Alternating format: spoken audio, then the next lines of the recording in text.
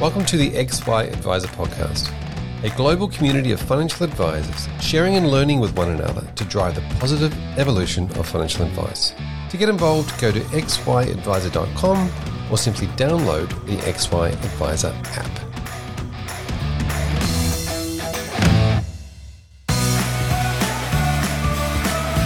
Innova Asset Management is a boutique portfolio manager that has been managing client portfolios since 2010. Innova believe in constructing portfolios that work with investor behaviour rather than against it. This is why they have built risk-focused portfolio solutions that support a goals-based advice framework. Innova's focus on risk management and their active approach to asset allocation has been designed to work through all market cycles, which was evident in 2020 when they were able to participate in the market rebound while also protecting capital on the downside.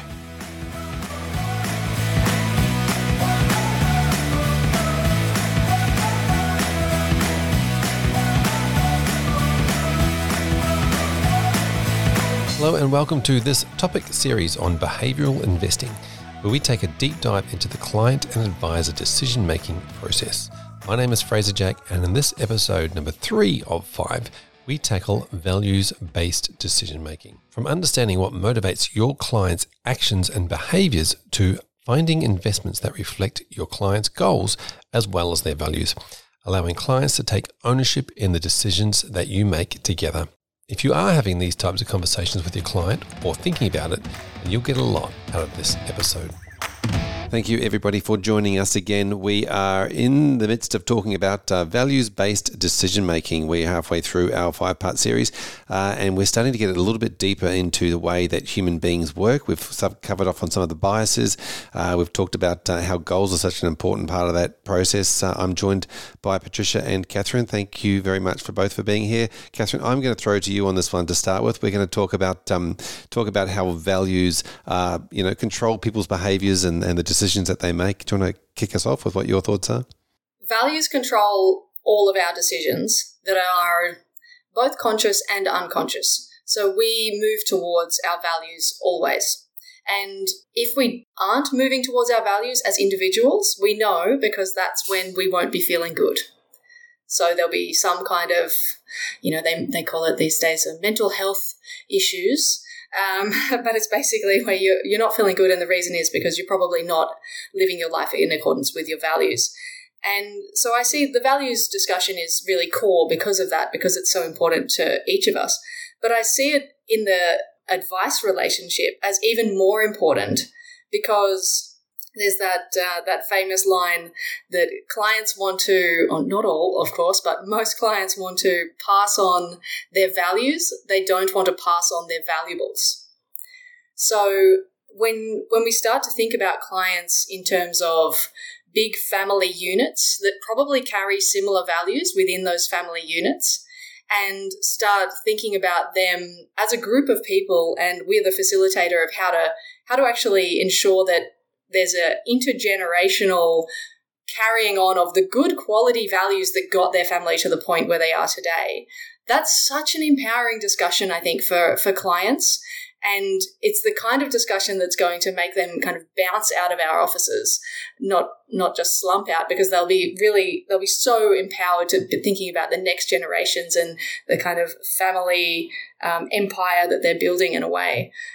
So I kind of see it with those two components. Yeah, that's super interesting. When you talked about the idea of not quite knowing, you have that feeling where something's not quite right, or it's just incongruent with your values. But then I also find it's often very difficult for people to be able to articulate what their values are, because they haven't necessarily done that work.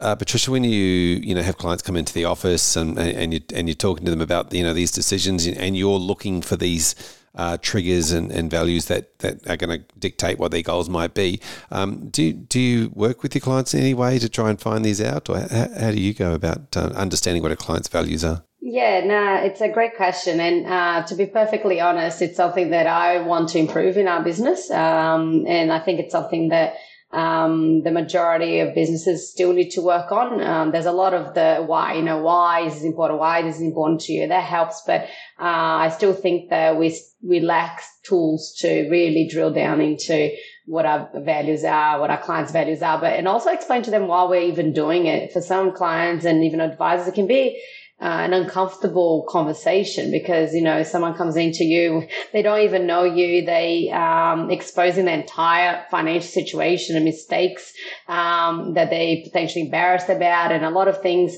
to a complete stranger. And then you want to ask them about why things are important and why values is I find that quite difficult to tackle early on.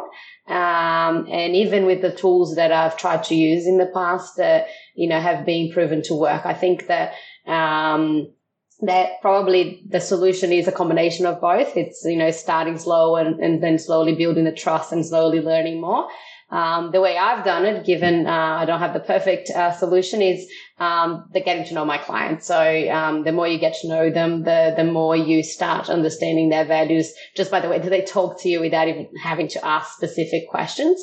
But it's definitely something that I think we should improve on. And financial planning is a lot about being a little bit of a psychologist and counselor in a way, which is not our area of expertise. We didn't go to university to learn that. But we need to improve our people's skills and drill down on those things to help with behavioral decisions. And I think that, that is extremely important and potentially an area that needs to be explained to clients and advisors better from when they first come on board and also when advisors go to university. Like I said, the way I do it is by asking some questions early on and then learning more about them, and then it's not like a full on what's your values, what's important to you and drilling down. It's little by little and you building that. And then as you build more trust, you actually find that they'll tell you things that they didn't tell you at the beginning anyway, even if you put a question in front of them. That's why, I am a strong believer that robo-advice has a place to reduce fees and help people that can't afford advice and address certain things, but it will never address this because not even humans with PhDs are amazing at addressing it. Yeah, this is a really interesting point, Patricia, that, and I'll ask you about it, Catherine, because that concept around building trust and just going back, Patricia, to your, passing on values, not valuables, that could be a great way to introduce the conversation with your clients. We're here to deal with your valuables as well as, your values.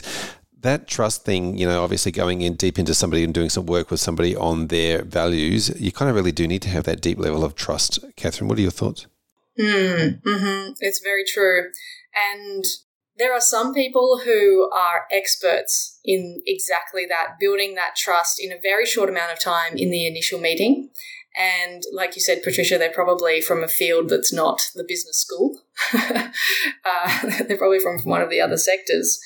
But I remember when I started being a financial advisor, 2007, kind of a similar time frame to you, I think, started the GFC.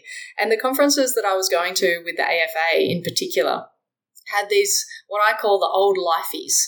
And they had this incredible way of, like a sequence of talking to clients to elicit their values, and then to, because they were kind of the old school style of then, of course, kind of providing a solution as well, some kind of solution that actually aligns with their values within one discussion, which inspired me so much to think about this is actually, this is possible. It can be done. It's not something that we are taught at university. It's not something that is really detailed in our codes of ethics or in the regulation, but it's something that can be used to really develop those client relationships at such a deep level.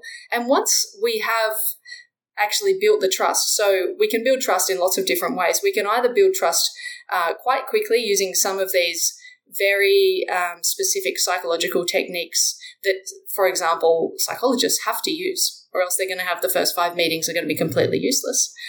Or, of course, it can be just time. So it can just be a client that's been with us for 10 years is going to be trusting us, as simple as that. Once we have that trust, regardless of how quickly we get it, and we can engage in that level of discussion about the values, the power of our relationship with that client is going to be so much deeper, so much more connected to who they are really at their core. So the goals-based approach is such a fantastic approach because it's so easy to help clients to understand that they are moving towards their goals, they're going to achieve their goals, and we're helping them on that journey, and it's so empowering. But that's almost superficial in some way to who we are as people, which is very much our values, and very much almost everyone. If you give them the list of possible values, one of them is family in the list, and almost everyone says, my number one value is family. And then so the next discussion is, of course, fantastic. Tell me about how much time you're spending with your family. Oh, yeah. Well, I see my parents once every 2 months. They do live a couple of hours away. Right. Okay, great. So let's have a discussion around that and help you to be living your life according to your values. So I see it as something that can be so empowering, especially when there's that intergenerational discussion. Like, imagine if we had a KPI that was how many intergenerational clients do you have as an advisor? It'd just be a KPI on how well do you do values-based advice, I suppose, because that's what it is. If you're doing that, then, well as other ways, they're bringing in everyone else. Yep. Now, Catherine, you've got some really good points there. One is obviously knowing your client, and I think that values is a great part of that. And you also mentioned the idea around, everybody, it's when it comes to values, you can see a list and go, yeah, that's definitely what my values are. But I think this is one of those areas where past performance is an indication of future performance when it comes to values, because people often have, like you said, the behavior, this is my value. Great. Show me your diary. Show me how that actually works out for you, because if it was a true value, you'd probably put more prioritization around it. So what are your thoughts around this concept of, understanding your past decision-making, especially if we're talking about values-based decision-making? What are the past decision-making traits that you've made decisions on that might be an indication of what your values are? In psychology, we use behavior as such a fantastic indicator, and we use it in financial advice as well. So one of the questions, of course, is tell me about what your values are, your family, or your perspective on risk. And then the other question is, fantastic, so you say you're a conservative investor and you really don't want to take any risk. Great. Tell us about some of the investments you've made. I own 3 rental properties in the suburb of Nerang on the Gold Coast. Right. Okay. So, and they've all got mortgages. Yep. Okay. Excellent. So, obviously, what you say and what you do are completely different in that instance. And in the financial space, that's kind of an interesting, easy discussion to have about that contradiction. In the personal space, though, it's really difficult because the person, which is most of us, who would rate our family values as one of our highest values, yet we don't invest that much time with our family, with our parents, with our extended family. That is one of the main sources of that sense of unease potentially that the person has, or however that manifests in their life, the not being 100% happy.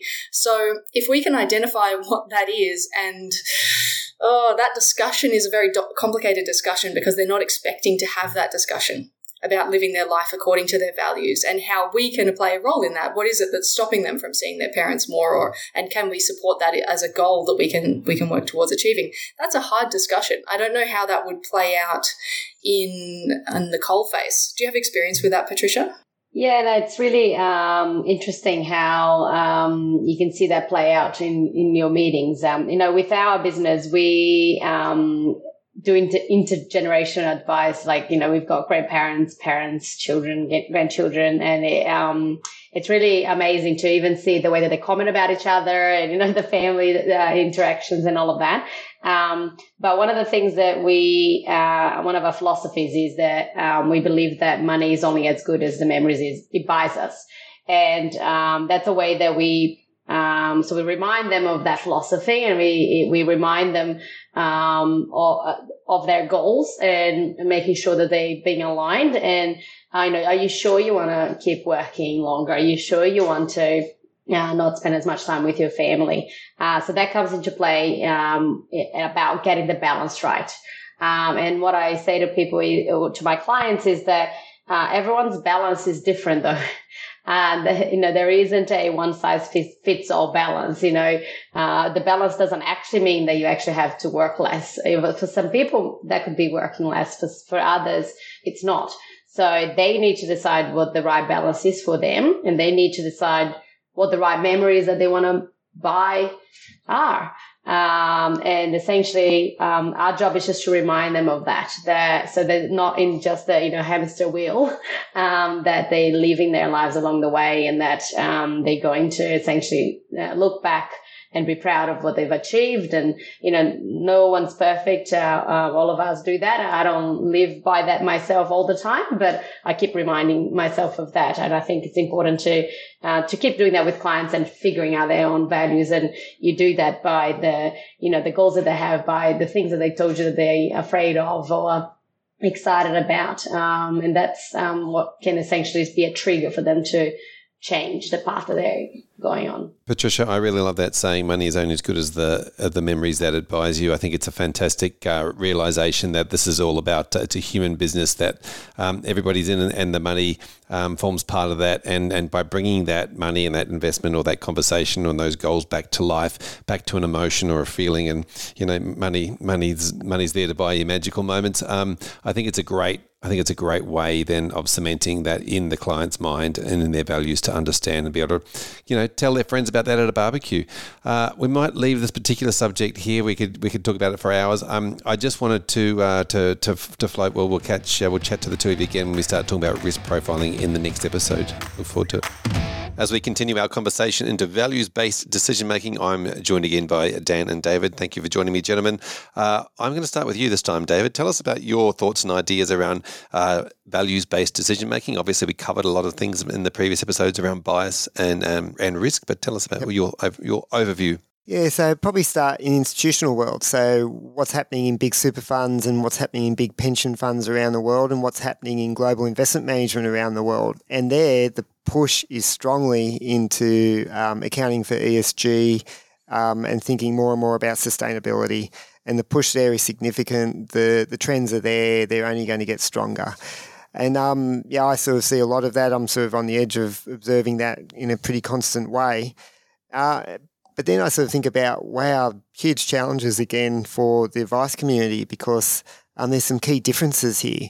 One is that when you're a super fund or a pension fund or an institutional investor, you're actually overlaying your own values and you're integrating them into the way that you manage a portfolio, and a member or an investor can choose to participate into that portfolio. So it's sort of one definition of values and move from there. Whereas with advice world, I'm just going, wow, this is what a challenge, because it's based on individual conversations, tailored financial plans.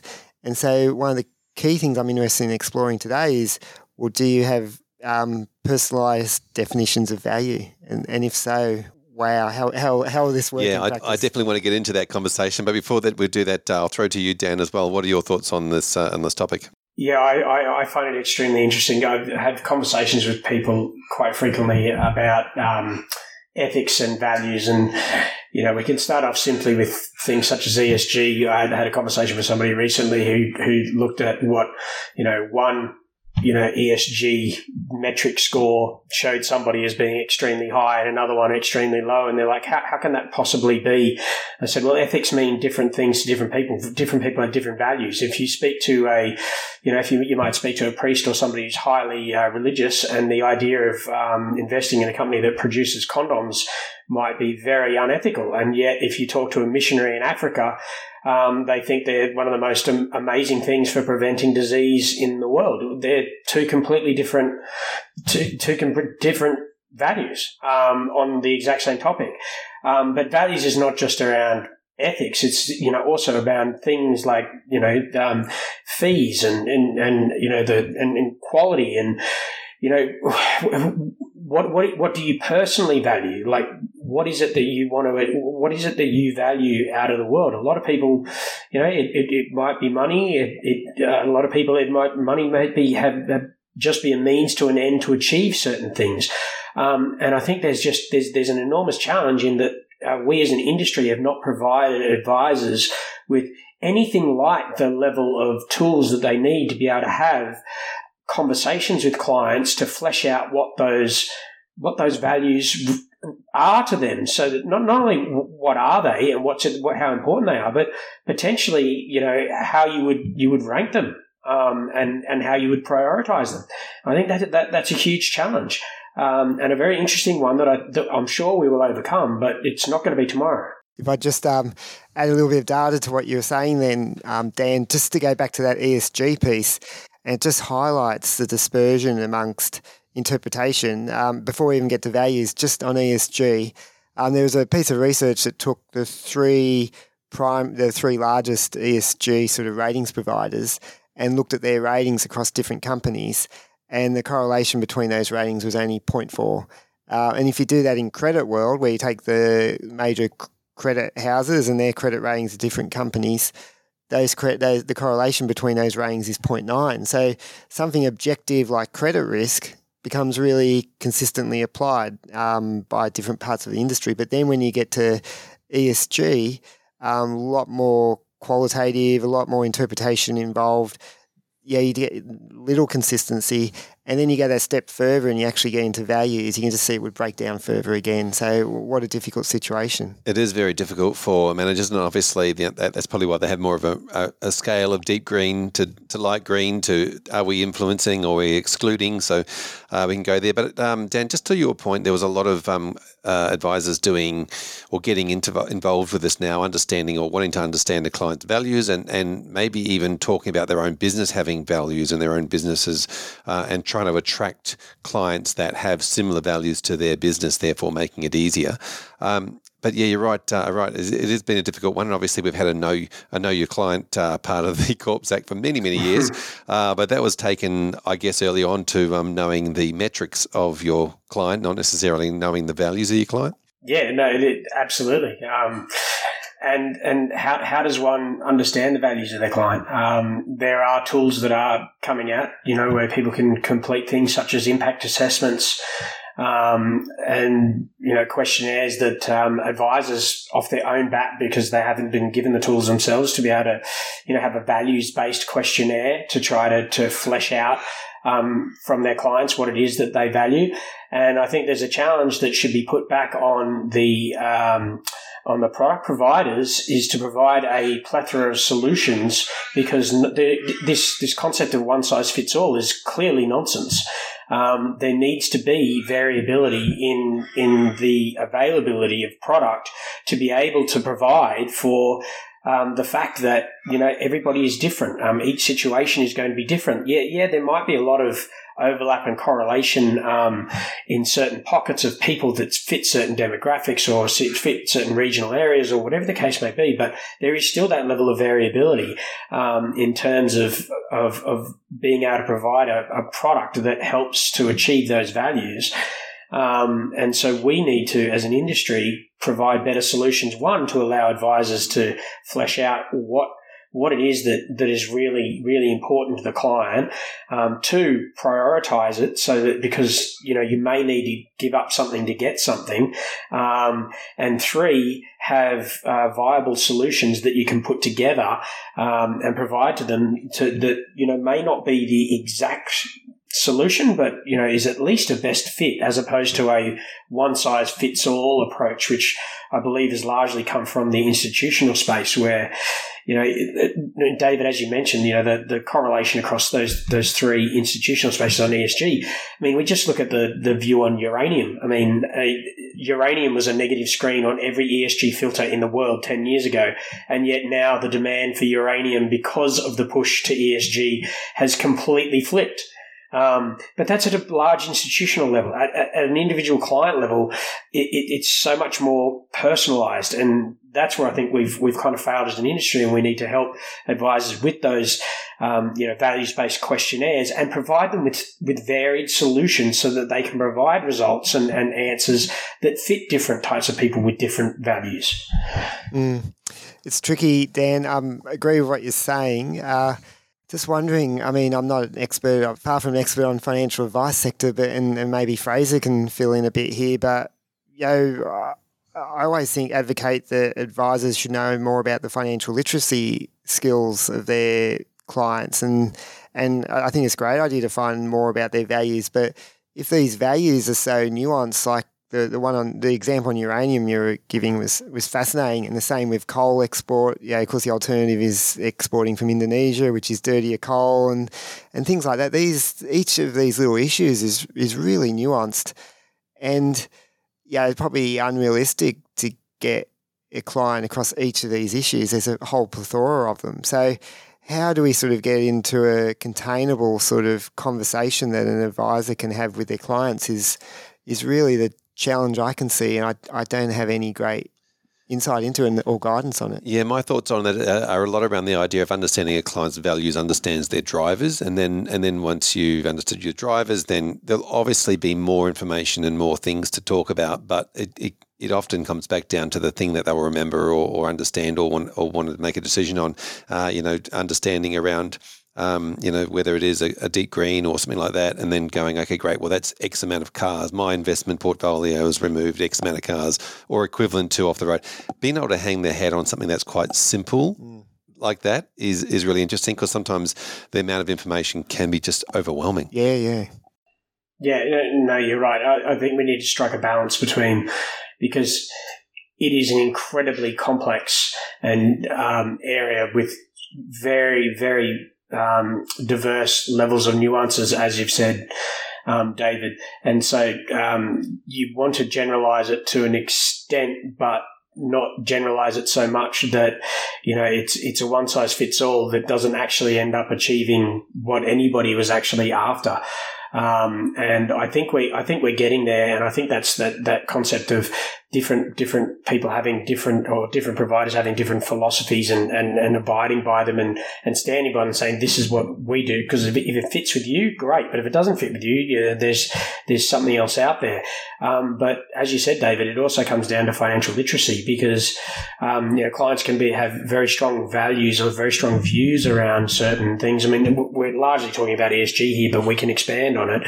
But do they necessarily have the financial understanding or capacity to be able to make an educated decision, because their values is something that they hold very personal. It's very personalized and it's very psychological. And so, can that be translated into a more logical framework? I think there's probably ways that it can be done, but it certainly is something that needs to be thought of. And I think the advisors that do think about it, and they don't have to have the perfect solution, but if they've got some form of solution, they're already miles ahead of their competition. Yeah, I think values are definitely part of that. We talked about earlier that bias around decision making. They're definitely part of a goal setting process, but they're originator and the motivator for goals. David, I want to talk to you about bridging that gap between the that emotional framework as well as the the logical framework when it comes to values. What are your thoughts? I think there's probably a couple of framing words that help, and that is value-based investment versus values-based investment. Value-based investment is when you look at issues like ESG, particularly as risk factors, and sustainability is probably more a thematic piece. And so I think it's the responsibility of any investment manager, any financial advisor, to consider the risks to outcomes of any investment. So I can't see how you can ignore value-based investing anymore. You're not really doing your job if you're not accounting for risks which may impact outcome. Values-based investing is different, and this is where it gets difficult. And so what we're seeing emerging in institutional world is a reasonably nice sort of framework of how it can be applied. So you've got areas like impact investing, where you're making dedicated investment decisions which are going to have societal impact. Opportunistic investing, where you might be looking to participate in new technologies to participate in the investment opportunities. So think of your batteries, all those sort of solar, everything like that. Then you've got exclusions, and this is something that can be implemented. So in the super fund industry, there's generally tobacco is excluded and nuclear weapons are excluded from mandates and so forth. And then finally, engagement strategies, which is what investors do when they're engaging with companies, how they direct their proxy voting and so forth. So they're sort of the four main themes, and I look at them at institutional world and think, well, what could be applied by advisors themselves? And it's probably, it could be dedicated impact investing there. It could be opportunistic investing, even through manager identification. Exclusions, I guess that could only come through in a managed account type environment. And then it's the engagement piece, which probably difficult for advisors to get too involved in. I'd be guessing would be my view on that. Yep.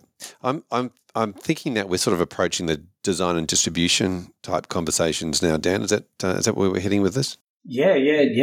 Happy to. Tell us about how this values-based investing then can benefit advisors with their design and distribution conversations. I think that being able to sit down with the client and have conversations in regards to something such as an impact assessment that allows them to determine what it is that they find valuable, that they find close to their heart, whether it's their ethical and socially responsible considerations, or their things such as whether it's fees or it's just raw return results, what it is that's important to them. There are solutions out there, and there are ways that people can go about doing things. I'm actually a firm believer that the research is reasonably clear that impact investing and even light green through to dark green investing and having an influence on CEOs and company management doesn't necessarily have as great an impact as direct charitable investment. So, David, one of the things that you mentioned earlier was, if I recall, it was the first of the 4 points was impact investing, I believe it was. But how can you translate those four into the advice realm? And charitable giving is one that's quite interesting. And I can see products where the profits from the offerings that are being made, they can be profit for purpose. They could be allocated to the charities that are aligned with the philosophy of what the product actually is, assuming that that's as a consumer that you believe in those values and you believe that those are correct. And I can tell you that there will be things like that before the end of this year, which I'm quite excited about. Yeah, that's really interesting because it's not just about making returns, it's about making a difference. Yeah. Gentlemen, thank you so much for being on this particular episode. We're going to probably wrap that up there, but we look forward to jumping in and catching you in the next episode when we start talking about risk profiling. Thanks, Fraser. Great, thank you.